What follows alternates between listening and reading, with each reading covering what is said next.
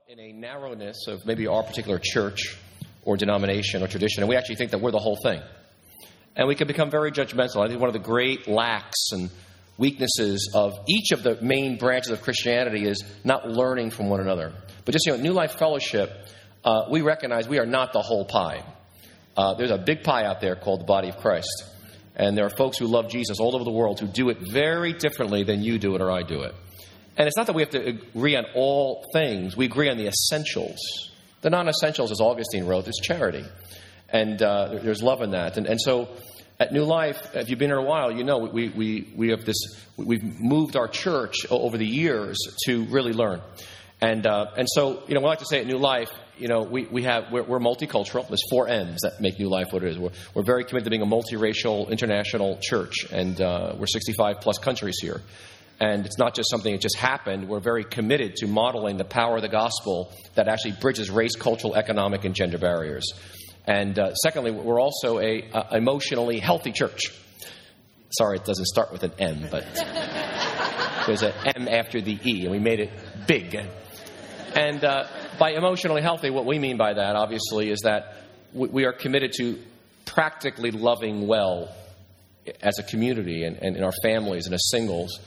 And that we have skills, and there's a whole theology around that. We're not just simply into, me and Jesus, and your giftedness and your anointedness. We're into character and getting discipled and how to actually walk that out. It's one of the unique charisms of New Life Fellowship. And then we're monastic. And by that we mean is we're not a monastery. We're a local church. But as God led us in this journey, and particularly myself, about 8 years ago now, that we recognized there was some riches in the monastic tradition. And we've learned from ecumenical monastic communities, Roman Catholic communities, Orthodox communities with married singles from France to England to here. And we've taken some of those riches and we've brought them to New Life Fellowship. And it has been a great gift to us to learn. It's not just simply adding a few spiritual disciplines, but there's something about the charism and giftedness of what monasticism means that we felt had application for us as a local church. And so we talk about daily offices quite a bit. You'll hear about that from these guys. And we've moved our what it means to be a member at New Life is we gather around a rule of life or a way that we follow Jesus here. We're not saying it's the only way to follow Jesus, but that came out of the whole monastic tradition. And so silence, solitude, contemplation with activity, it's all part of our package. And so it's quite different. I like to say we didn't just leave the world, but we also left American Christianity. In a sense of saying that the worldliness that's in American Christianity, we are seeking by the God's grace to continually cleanse ourselves from that and try to recover something which they're about, recovering something of what is New Testament Christianity? What is this all about? So we're learning. And then lastly, we are missional. God has given us something to do here at New Life. We've got a task to bring Christ to the city of New York and the world, and we do it in a particular way. And so that's New Life, multicultural, emotionally healthy, monastic, missional. So with that said, we brought in these 2 folks from the Franciscans Friars of the Renewal. And they're a community you'll hear about in just a moment. And I actually went there on Thursday to spend a half a day with them and participated in their morning prayer, their daily office. And it was just wonderful. And it was every monastic community has their particular uniqueness, And I went to Brother Joseph Michael's room, and I said, well, where's your bureau? Where's your furniture? I don't have any furniture. It was a mattress and a floor, I was like, that's it. I was like, all right. And so I was like, tell me more. So we spent a couple hours chatting. So, but obviously they've taken vows, and in particular of poverty and celibacy or chastity, as you'll hear about, and conversion of life, to Christ. And so I feel like there's some things we can learn from them. And I think you'll find it as edifying as we had first service. So I will be quiet at that.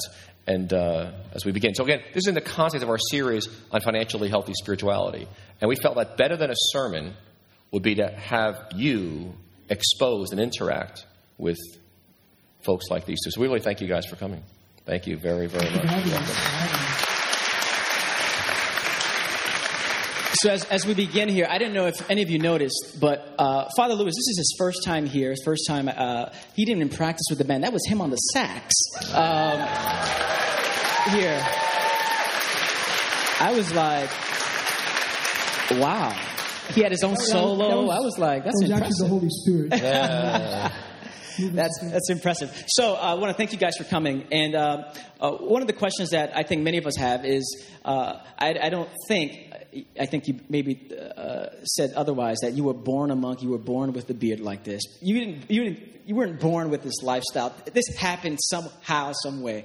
And we'll start with Father Louis. How did you end up choosing this lifestyle? What happened before this? Where were you before this? And how'd you end up where you're at right now? Yeah, well, just first and foremost, I didn't choose it. God chose me, and I'll show you how I came to realize that. I was born into a very beautiful Italian-American family, lived in New Jersey. My dad was originally from Brooklyn, and yeah, and a lot of proud people from Brooklyn. I have New York blood in me, you know, and my dad is awesome. He's an amazing man, and my dad was a butcher and a boxer, and he was my height. He had no neck. That's one of his fingers was like this. So needless to say, I had to toe the mark when I was growing up. But it was beautiful, done in love, and it was just an amazing family. I have 3 brothers, 2 sisters, and we just lived a beautiful life when I was younger. But when I got to be in high school, I was very attracted by everything the world had to offer. And one of the reasons why when I analyzed my younger life, I fell into it because, you know, I was born and raised Catholic. And in this era of the Catholic Church in America, somehow, some way, and we admit that this is a big problem that we have, that we're still experiencing problems from, but faith was something very private.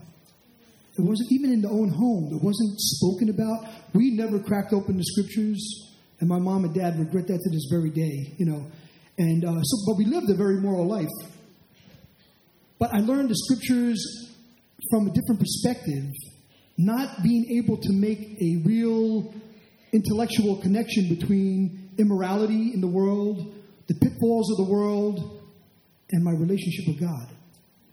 Believe it or not, we never even talked about, quote unquote, a relationship with God. It wasn't even mentioned. And so very easily I fell into these allurements of the world, and they became who I was. When I was in high school, I got introduced to weights, women, and song. Those were my 3 pillars of my life. My chapel was in the weight room. My God was made of metal. I used to work out sometimes 4 or 5 hours a day, 7 days a week. And then my music career was budding. I started playing music when I was 5. And so I was playing, even in grammar school, I was playing in wedding bands and you know, just being exposed to that whole music scene. And then, of course, you know, the hormones were raging, and I discovered a wealth of pleasure. And that drove me for the rest of my pre-converted years. And so up until the day the year I was 33, everything I did was for pleasure. My life was so superficial and so earthly pleasurable that I'm still reeling from the effects of it. I didn't develop intellectually like I should have and could have. And so I went to college, graduated college, and began to really, you know, perfect this life of pleasure. I got a job in Manhattan right out of college, and I worked there for 10 years, and I was so successful that I was able to retire at the age of 32 after 10 years of working. I had everything you could imagine. I had my own limousines. I had Porsches. I had every gadget you could imagine, and I was using it all for pleasure.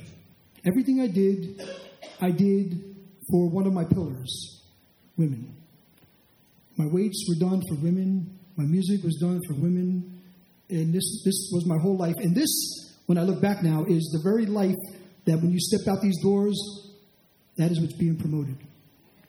Rampant sexuality, freedom to do whatever you want. And I embraced it. And when I give my testimony, I always say that I was the poster boy of the world. I embraced it. I promoted it. I perfected it. You know, I really lived it fully and completely. And then my Holy Mother had been bugging me for years at one point to go to a little pilgrimage. And I wanted nothing to do with it because I had no need for the church. God was right in my pocket. I had the old platinum God, platinum card, American Express. Thank you very much. Don't need them. I went nowhere without them, just like God goes everywhere with you, right? I had them right in my pocket every moment. And I was loving it. But little did I know that literally I was driving one of my limousines into the pit of hell and had no clue. I could have been in the back seat and all of a sudden the flames are coming up and, oh my, that's what it could have been like. And I even see, if I continued on my path of life, I would have died from my way of life and have been burning forever. And God, in His mercy, gave me an amazing mother and gave me an opportunity to come to know Him. And that's what I did on this little mountainside in this little village in former Yugoslavia called Medjugorje. Jesus spoke to me through a person, answered a question in my head that nobody knew I had. He gave me the word, answering my question with a question through a person that nobody even knew I even asked a question, if you could understand that. And Jesus said to me, through this girl, answering this question in my head, she said, Jesus told me to tell you, yes, I am your brother, and I want to anoint your hands. And that one sentence changed my whole life. Because in an instant, I came to know that Jesus was real. He was God. He was everywhere. He's in my head. He made everything. He's the most important thing. And I was infused with all this knowledge and understanding that I should have had already. And in that moment, I fell in love with Jesus. I can't even explain how I fell in love with Him, but I did. It's like I met Him, and He was the most beautiful thing I've ever seen, and I fell in love with Him. And at the end of this week, I became a new person, and I always describe whoever I used to be, which I can't even imagine when I try to think of Him. Whoever He was is dead and buried in one of those fields in Medjugorje, and a new man came home. And so for the first time, I began to live my life as a Christian man, praying every day. Prayer was my most important thing. For the Catholics, we go to Mass and receive Jesus, and I prayed the Rosary. I went to Bible studies. I went to prayer groups.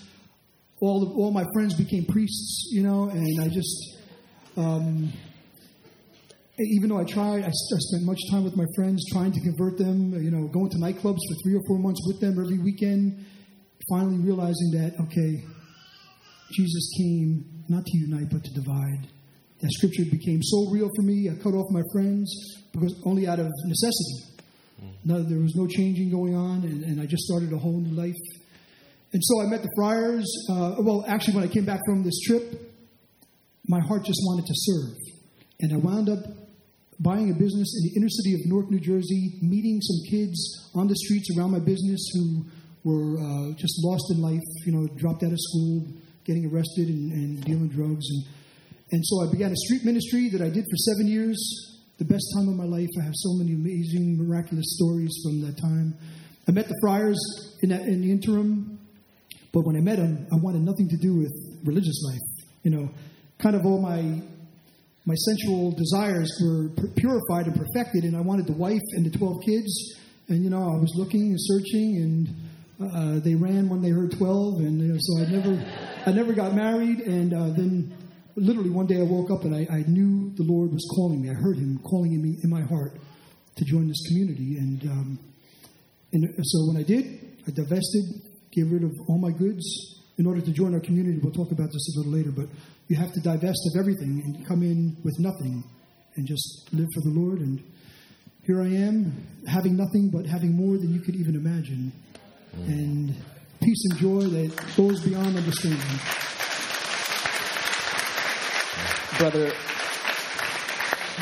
Brother Joseph, your story is a little bit different. You're a little bit younger as well. So what was your journey like in what's that? Yeah. So I'm from the suburbs of Columbus, Ohio, and I'm 26 years old. And just to be brief about it, I graduated college in 2007 with a degree in English literature. A young Catholic man hoping to be a Franciscan friar. I entered college 2003, a Young Life leading Protestant. I'm sure some of you are familiar with Young Life. It's a fantastic youth ministry that brought me to the Lord. And so I entered college looking desperately for a wife, hoping to be a teacher, have 3 kids, and live in the suburbs of Columbus, Ohio. So that was my dream when I entered college. So what happened? And when I was in high school, that's when I got involved in Young Life. I had a lot of questions about the faith. No one I knew had a lot of answers. So my sister, who had gotten involved, told me to come to Young Life and ask the Young Life leaders, and they could help me with some of these questions about God and Jesus. And they did, and it was beautiful. And it's a very relational ministry. So I encountered the Lord. Through that ministry, I came to know, first of all, that I was a sinner, which I wasn't convinced of. And that I needed a Savior, and that Jesus Christ was that Savior. It was a very beautiful time in my life, and so that propelled me through the rest of high school. And then in college, I was a Young Life leader at a nearby high school in Ohio, and that was also very beautiful. And one day I was talking with my friend who was a Catholic, and he told me about the Eucharist. And the Catholic Church believes that by the power of the Holy Spirit, through the prayers of the priest. Yeah, that's good. Thank you. Closer. Okay, sorry. This is my first time with the microphone. You're doing fine. You're doing well. You're doing well. So by the power of the Holy Spirit, the bread and the wine become the body and blood of Jesus Christ. And I didn't know exactly what that meant or how that could happen, but I knew that if that was true, that's what I needed. And I knew that if that's Jesus, then I need that. Otherwise, the Catholic Church is the masterwork of the devil, because people are worshiping bread. And that's a big, big no-no, So, by the grace of God, I had a couple things.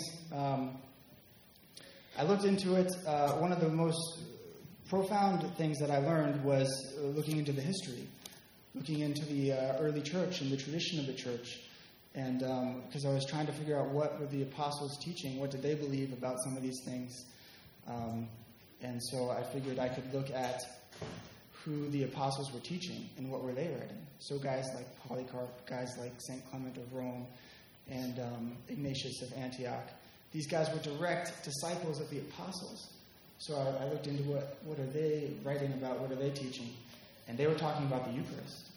And there was a conviction there, but it wasn't what I wanted to know, because that, implied change, And but by God's grace, I had this encounter at Mass, a powerful moment where I encountered Jesus Christ in the Eucharist, and it was very mysterious and it was very beautiful. But I knew when I received communion who I was receiving, and I knew that in this bread was the Lord, and that there was this union of flesh occurring with the God of the universe, and that God humbled himself this much to come to me. And so this conversion that I had begun in high school kind of found its fulfillment in this moment, because the person of Jesus became so clear to me, and that changed everything. So I found myself desiring more and more, and we talk about this, but this idea of poverty became very important, this idea of detachment became very important, of kind of giving up everything that I was attached to so that I could be more attached to Jesus and just live for him, be his. And this is eventually where he brought me. So. That's great. Well, you're a long way from Young Life, I can tell you that. All right. So, why don't we just go into what tell us a bit about Francis of Assisi and why Franciscan Friars of Renewal. What is it you're about, and about Francis? So give us a little bit of background there. Well, St. Francis lived in the 1200s. He died, I think, 1226.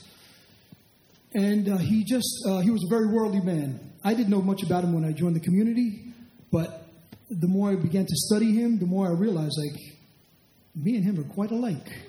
He was Italian, of course. Francesco. And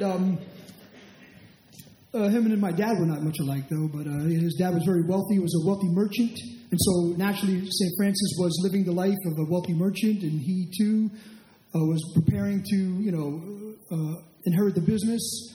And but through a series of events, God began to call him from that lifestyle and to draw deeper into these mysteries of who Jesus was, to the point where he heard Christ specifically calling him to a life of poverty, a life of service to the poor, a life like an otherworldly life. And so he began to live this life, never ever expecting or wanting or thinking about starting a community. He just heard the Lord call. The word he began to operate under was Christ calling him to rebuild the church. Yeah. And he was praying in a dilapidated church. He thought Jesus was talking. He heard the voice, Francis, rebuild my church. He began to rebuild the church. And after 3 churches rebuilding them, he said, you know what? This is not what the Lord meant. I'm not going to go around the country rebuilding churches. He knew that the church was in ruin and it had to be rebuilt by the Spirit. And so he began to do this. And as soon as he began this work, not rebuilding the physical church, but the spiritual church, working with lepers and touching the poor and serving the poor, men began to see and be stirred by the Holy Spirit. Like, this is life. The Gospels began to come alive. As a matter of fact, the mystics in the church say that St. Francis was the first man on earth to most perfectly live the Gospels. And so much so that he was given what we call the stigmata, the marks of Christ's crucifixion in his body. First time in the history of the church that anybody records that particular phenomenon. And so these men grew, and as communities grow, within St. Francis' lifetime, they grew to like over 5,000 men, which is like unheard of. But like society, humanity was waiting for something like this to happen. People's hearts were probably already being prepared. And so St. Francis was the conduit to begin this whole new way of life. But as we know, in anything in life, people wane over time.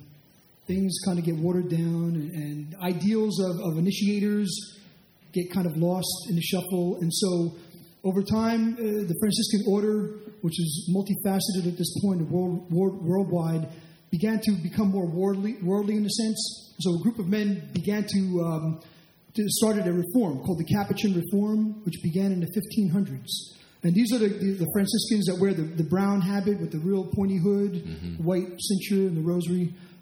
These are the ones that are most familiar in the world, I guess. They're kind of the most popular, I would say. And so they began, and so to this day they still exist, and they will continue to exist. 8 members of our community, which we call the founding members, were members of this Capuchin order. And they too saw a waning. They wanted to more definitively live a life of poverty. In poverty, in service to the poor. So they broke away from the Capuchins in 1987 and began our community in the South Bronx. And ever since then, it's just been very attractive to many people, and we've been growing. We're only about 125 men right now, but we are literally like world renowned. We don't even know how it happened. It's just happening, and we know it's the Holy Spirit moving. And so I met the friars 2 years after I had my conversion in '93. I met them in '95, and when I saw them for the first time, I said, "Lord, if you call me to the religious life, that's where I'm going." Although I was still looking for the wife and the 12 kids. So that was on the back burner for 5 more years of my life. But and so when I met them, like I said, they were very attractive, and I immediately began to work with them. I started playing music with them because I was already writing music. I left the business world to begin a music career. I was writing rap and R&B music, like as filthy as you can think. This was my life, the MTV style, 50 Cent and all that other garbage. Sorry, guys, but it's true. That was my life. And so I left that business, and I, like I said, I'm shopping a record deal in L.A., hanging out with all the movie stars. And when I came back from this conversion, shut down my studio, put away my horns. I thought music was from the devil. I had no concept of Christian music at all. But through the Franciscans, these guys half the community are really good musicians. We have a couple of CDs out. We have one brother who's a professional bassist. He was before he joined the community, and he's world-renowned with his music. But anyway, I saw that this was a real gift from God, and he perfected it and purified it, and I haven't looked back. And that's great. And so here I am. before we go into more of applications for our series on financially healthy spirituality, can you give us a snapshot of what a day looks like for you guys? Just a brief snapshot of from morning to... And bring in because we're talking about silent, contemplative and activity, which we're always wrestling with here. How do I balance that? So start with prior to your first office. You've got these offices, and how your day is basically structured. So they run a homeless shelter, 36 men. They got an apartment building there in the South Bronx. And so they've got some, food pantry and a lot of practical ministry to the poor. But so they're busy, they're working. But then how your rhythms go? So our day ends and it begins with silence. There's no wake-up time for everybody, but brothers will get up. Our first prayer together is at 6 in the morning. So some brothers get up 5 to 6. Some brothers get up at 5. It just kind of depends on how late you're up and what you have going on. But our day is centered around something called the Liturgy of the Hours, the Divine Office, which I understand you're familiar with. So it's basically praying the Scriptures. It's something we inherited from our Jewish roots, praying the Psalms. So every 4 weeks we pray all the Psalms together, which has been really beautiful and fruitful. So the first prayer is at 6 in the morning. And then morning prayer, which is the second prayer, is at 7:30. And in between our office of readings and morning prayer, the silence continues. And then after morning prayer, we have Mass. And then after Mass, we have breakfast. So after Mass, the silence ends, and we kind of begin our day together fraternally. That's very true. With breakfast, yes. It ends quickly.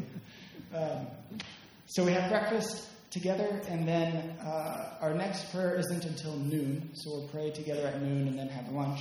So in between, breakfast and midday prayer, it just kind of depends on the brother. We all have our own responsibilities and our own chores and different things we got to get done, So that's what we do. And then we have lunch together, and after lunch until our next prayer, which is at 5, it's the same kind of thing, time to get the jobs done, and all the while trying to pray. It's something that we continually try to learn, kind of this praying continually kind of thing.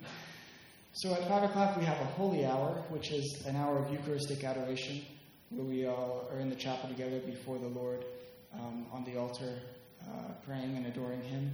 And during that time we have our evening prayer, and then we have dinner. And then night prayer begins at 9:15, followed by the rosary. And then there's no bedtime, but after night prayer and after the rosary, the silence begins. So really, it's about 3 to 4 hours, is it? Would you say in prayer a day? I mean, it's a significant chunk of time. Yeah, it's about 4.5 hours. 4.5 hours, yeah. Communal prayer and quiet time. Yeah. That's pretty active. Okay, good. Well, let's talk about for a moment about. So you move through this process of you come in observer, you become a postulant, a novice, take vows, and final vows. So the vows you've taken, let's talk about this very briefly before we go into the money thing. The three of chastity, conversion of life. Is that what do you call it? Poverty, chastity, and obedience. And obedience. Okay, so you. Celibacy, how does it look like? You're married to Christ. You're not. I mean, we're all married to Jesus, right? Whether we're single or married. But tell us about your particular calling with regards to sexuality and marriage and singleness and what that looks, how you see it and understand it. Well, our sexuality is a great gift. It's actually the greatest gift that we have from God in our humanity, which makes a lot of sense. It's the reason why the devil is distorting that one particular gift so much, because it's the greatest and he wants to destroy it, so he destroys our humanity. But anyway, it's a gift from God to be used for a purpose, to be used to unite two in love and for procreation. And we believe that it cannot be separated. But because it's the greatest gift, we give that gift back to God, and we fulfill His mandates to be eunuchs for the kingdom of God, which Jesus told us to do. And it's a great gift to be able to give Him our sexuality and to be free and available to serve Him completely in the church. And God does not give you anything that you can't handle.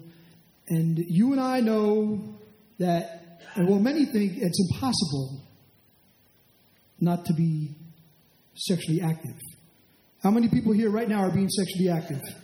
Don't worry. All right, okay. Don't go there now. Amen, amen. So there you go. Okay, so it can happen, but it's really, to do it as a lifestyle, you need God's grace, and He provides. Yes. He calls us to this way of life. He said it Himself, to be a eunuch for the kingdom of God is a great Yes. gift. He provides the grace. Absolutely. And so we offer it up, and it's not so much, it's not as difficult as you may think it is. I Good. think you shared that before, right? Yeah, absolutely. And so there is there's Franciscan Sisters of Renewal as well. So there's a sisters community as well. And so again, we teach that in New Life as well. So part of your calling is married to Christ. You're skipping the institution, sacrament of marriage on earth because you're going right to the end, which is Christ. Your marriage to Christ. All right, that's one. And obedience, obviously, to the community. And let's talk about poverty for a moment. So when you join this community, if I join, divesting, okay, so I've got an inheritance coming my way when my parents die. I've got my accounts, my IRA. So how does that look? What does it mean to take how do you look at finances and spirituality in your particular calling? What is that vow about for you? Well, for us, it means we have nothing. We own nothing. We receive nothing personally. Of course, we're in the world. We need to operate in the world. And so we need things. We need houses. We need cars. We need food. Everything that we own, everything that we use is not owned by us. Right? Our cars are given to us. Of course, they're in our name because we can't put our cars under someone else's name and have them be responsible for us. And every bit of money that we need for our bills, our insurances is donated. Every piece of food that we eat is a donation. We do not buy food at all. So I think for the first 6 months of our community, the brothers only ate peanut butter and jelly sandwiches and pasta. That's all they had. That's all people donated. And so our way of living out poverty is quite different than the world. And why do it that Because way? we are a prophetic witness, and part of our prophetic witness is to witness to God's providence to the extreme. And so, Explain providence. God provides. God is the perfect Father who knows what we need, when we need it, how we need it. He knows when to hold back. He knows when to give. And we are the witnesses of this very life. And I tell you, my brothers and sisters, He does miracles. He provides miracles, and like if we need something and it's not coming, we are just at peace. Okay, Lord, praise God, We need a car. It's not coming in. It doesn't come in for 6 months. We make do. So what do you have for retirement set up? Now, so for example, retire what? So Retire retirement. what? So for example, what that word means. I think I represent lots of folks in this room. So my house value has gone down. My 401k has taken a big hit with the recession. We'll take them. Don't and worry. so Send it on. I think we all struggle with security, with our future. How are we going to make it? And you're talking about a life that you're totally out there.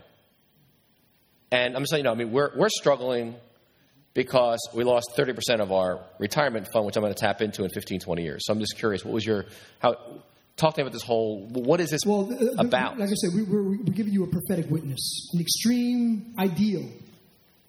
But St. Paul tells you, if you're married, you're going to be concerned about things in the world, and these are real concerns that need to be tended to. And so you need things in the world to survive. And you don't have the ability that we have to reach out to others who want to help us because they know we're serving God directly, particularly. And so you have to survive. And here is where real discernment comes into play for your own personal lives. You need to put food on your table. You need to have jobs. You need to put gas in the car. You need to put clothes on your kids' backs. How do you do that? How do you do that without getting caught up in materialism? About buying Abercrombie and Fitch, which you shouldn't buy anyway because of the way they advertise. How do you put food on the table without throwing away all the leftovers because you're only used to freshly cooked meals, and buying all the top name brands? How do you live out this life with only one TV in the house, not a TV in every room? How do you do it? And so this is your walk with Christ. This is why we live, to show you that to do with less, to be detached, to be more Christ-like, which means you're going to serve more and not be so concerned about satiating your own desires. This is a whole new way of life that many Christians don't even know about.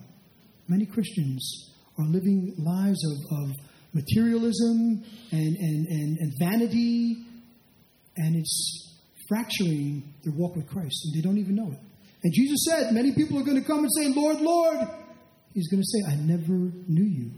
You know, and so this is, just because you know the Lord, just because you preach Him and you read the Bible, doesn't mean that we're living that life. But this is the crux of the life. We have to get into the meat of it and say, okay, Lord, what do I need to raise my family?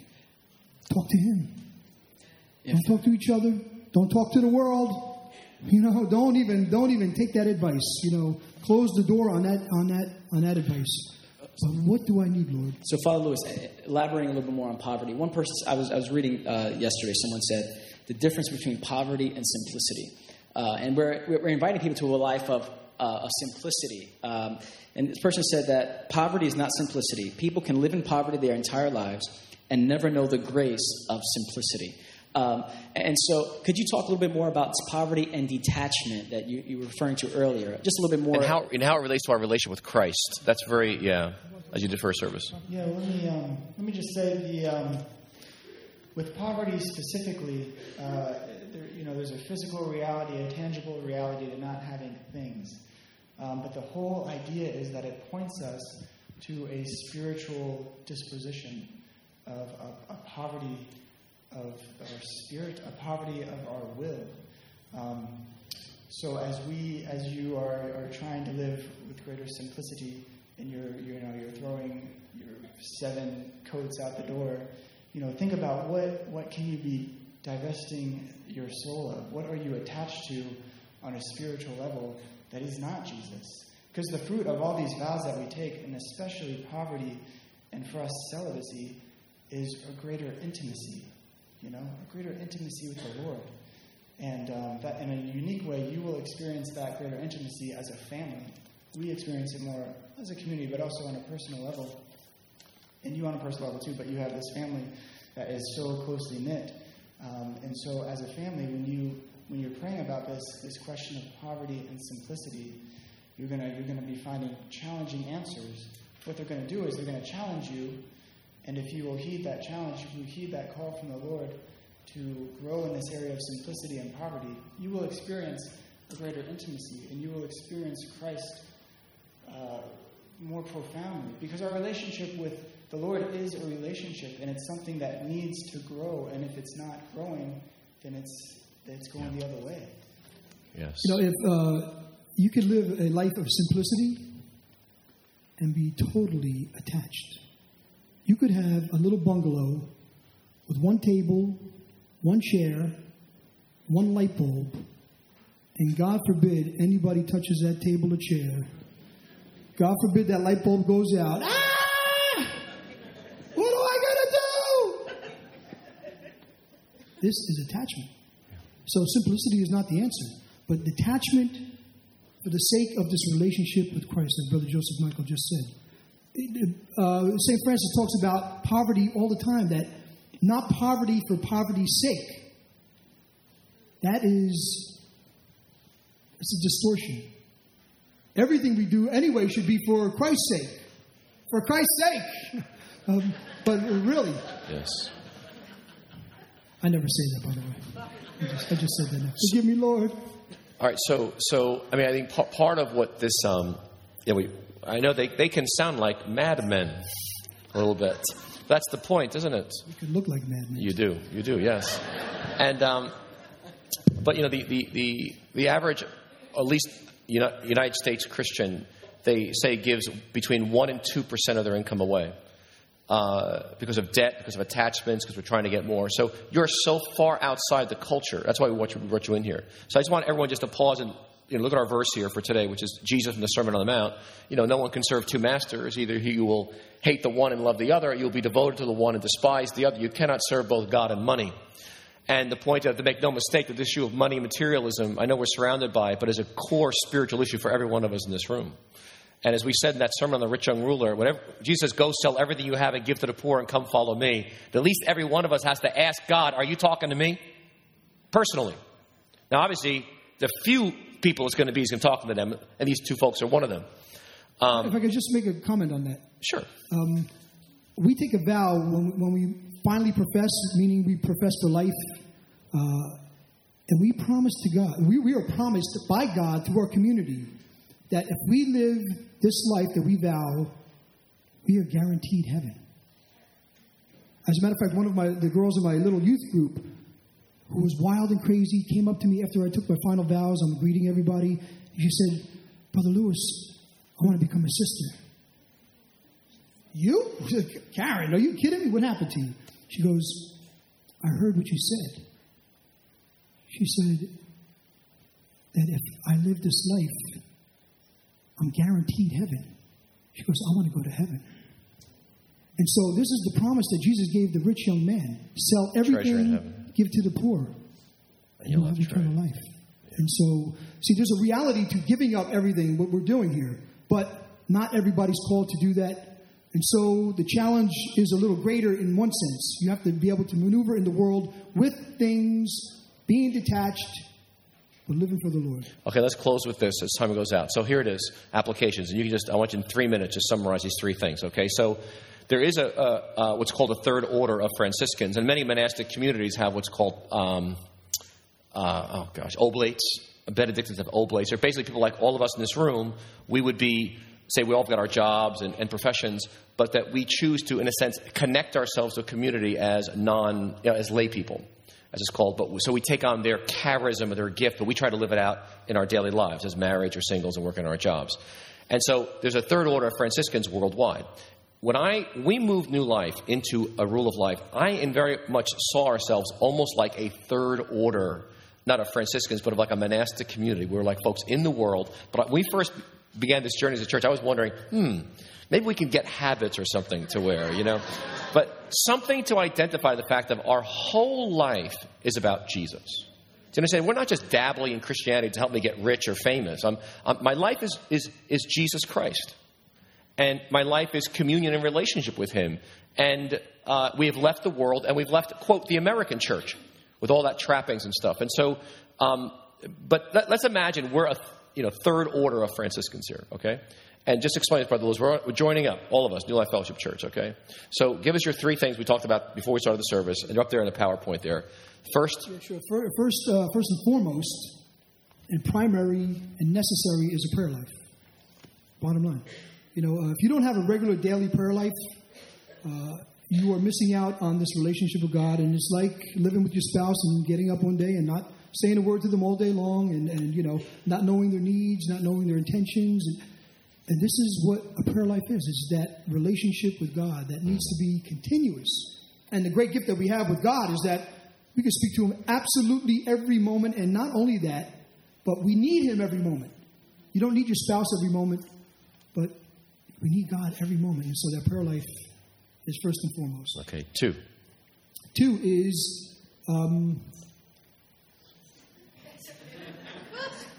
service to the poor. Yes. Service to the poor. That's why we have brothers. Yes, amen. Service to the poor, especially Jesus. It's all throughout Scriptures, New Testament. Jesus has a desire for us to serve His poor. And the poor in many different ways. And my brothers and sisters, it doesn't mean you just write a check and you sit back and you watch your soap operas and you listen to your music and watch your ball game. Okay, let me just sign that check, honey. Okay, good, thank you. No, it's about getting active, touching a life, touching a heart, touching a soul, interacting. This is what Christ did. He went out to the people. He didn't just send His people out and He sit back and being served grapes and being fanned. No, He was out there touching the leper, yes. Touching the widow, and this is what we're called to do as Christians. Thirdly. And then detachment. Detachment, not just in material ways, but primarily in the spirit. King David was a king. He had the whole kingdom at his disposal, but he was detached. And what did he do? He used his kingdom for the greater kingdom. He fed people at his own table in the kingdom. he promoted life. This is what King David was. You know, and so this is what we're called to do. Use our goods for God's glory, not in a selfish, vain, superficial, pleasure-seeking way, but to use everything that you have for God. And if you can't use your goods for God, you walk down the street and you give a smile. You say hello to the homeless man sitting in the gutter. You know, you encourage somebody who's down. This is how you live your life, and this is how you don't need a habit. And I just shared this in the last service. Let Christ veil himself with you. Okay, let Christ veil himself with you so that when people see you walking down the street, they see a different kind of face. How come he doesn't have a scowl on? What's going on there? You know, he's walking upright. He's talking to people around. What is that all about? That's Christ. Touching people as you go along. You know, and that's the life. Amen. All right, worship team, come forward. And so really, in some ways, we're not a third order of Franciscans here. But I tell you, if you look at those three qualities of what it means to be a third order of Franciscans, it really is what we are committed to as a community called New Life Fellowship Church. Our whole goal is that to help you cultivate your personal relationship with Jesus Christ so that your life is communing with Jesus all day long. Our commitment's about, I love it. Ellie was here. She's on the board of our CDC, Community Development Corporation. And she said, right, we don't just want to check. We want everyone at New Life engaged with the poor. And we are very committed to not becoming this middle-class yuppie church. We are committed. We feel like it's part of our calling is to be engaged with the poor and marginalized here in the city of New York. It's part of who we are as a church. And thirdly is detachment. My prayer and hope is that you will wrestle with this. You'll remember these two guys, at least what they look like, beards and all, you know? And you may say, when you go to work tomorrow and you say, Lord, you may not be calling me to that. But what does it look like for me to live a life that's detached so that I'm attached to you? And what do I need around my life to guard myself so that I'm not running after people's approval, into positional power, or into material wealth? Although God may give some of you, and some of us in this room, great material wealth, but I remain, like David, unattached to it, and my life's all about Jesus Christ. That is no small task when you are being bombarded day and night. But this really, friends, is why we're here as a community called New Life Fellowship Church. It's really to be this kind of a radical walk, that our lives might be a prophetic witness. So with that said, I'm going to invite everyone to stand with me. Let's give these guys a big hand. Now, there's some newsletters they've left around, scattered around the book table in the back that you're welcome to pick one up for free. Their community, it's just fascinating, and we'll put the website on their address on our website so you can check them out. Actually, tonight, what's interesting is at the 6 o'clock service, these two aren't going to be here, but there's going to be another Father Glenn. One of the founding members is actually going to be here being interviewed, as well as someone with him as well. So, it's worth coming back tonight just to hear another story. But I tell you, as I'm listening to these guys, I'm just like, how important it is for us to be with people who are following Jesus differently than us. Wouldn't it be tremendous if, when you listen to churches or denominations talk about themselves, it's almost like we're the only ball game in town. And yet the body of Christ is incredibly rich and diverse around the world. And wouldn't it be phenomenal if, we wouldn't just so quickly judge each other? I'm sure more than one or two of you walked in and saw these guys and said, are these guys even saved? Believe me, they're looking at you saying, are they really saved? It goes, it's funny when you get around a while, you hear everyone talk like that. But I pray that one of the fruits of you being part of New Life Fellowship is that God delivers you from a judgmentalism.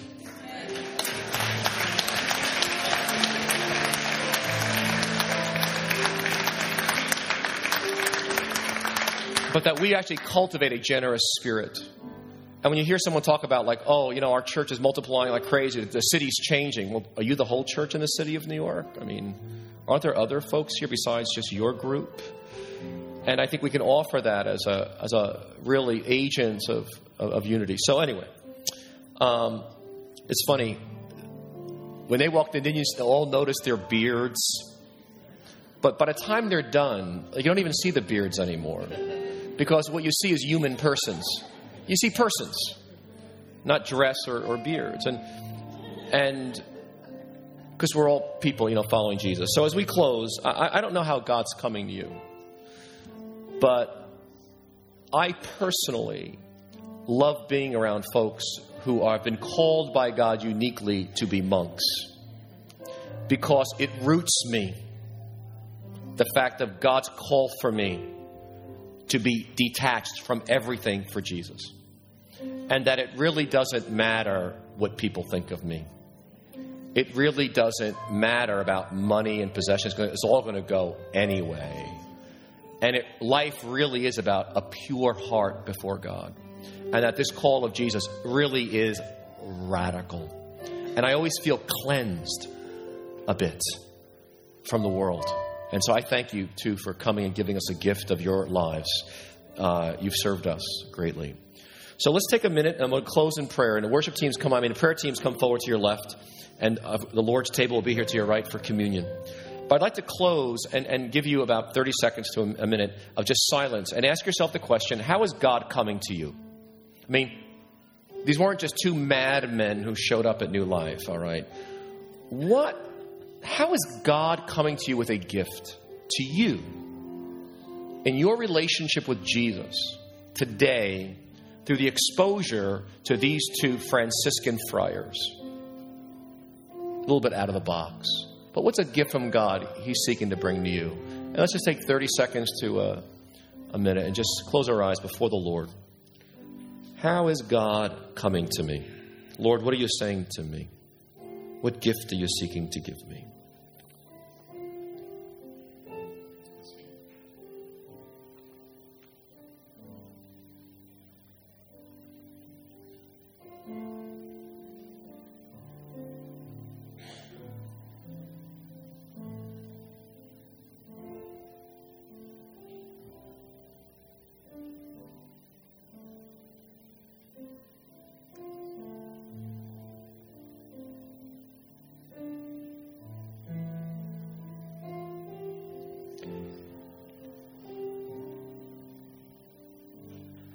So if you're like me, you wonder a lot about your future and your security.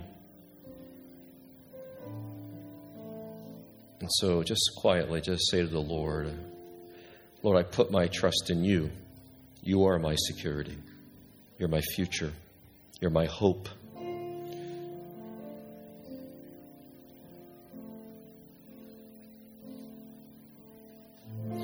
Okay, so receive a blessing now as we close here. And the altar teams will be to your right. And you may want to come forward. I want to invite you to come forward for prayer. And maybe repentance. It may be God cleansing you of chains that have crippled your heart. It may be fears that are driving you to make wild, crazy decisions. It may be you need a healing and a deliverance because you recognize you're not free. You please come forward for prayer. Let us pray for you, anoint with oil. Let God touch you. Or maybe you just need to come back to Jesus this morning. You just come forward here. Come to Him and surrender yourself to Him. Okay, so let's open our hands. I invite you to open your hands if you'd like up towards heaven. Just receive a blessing.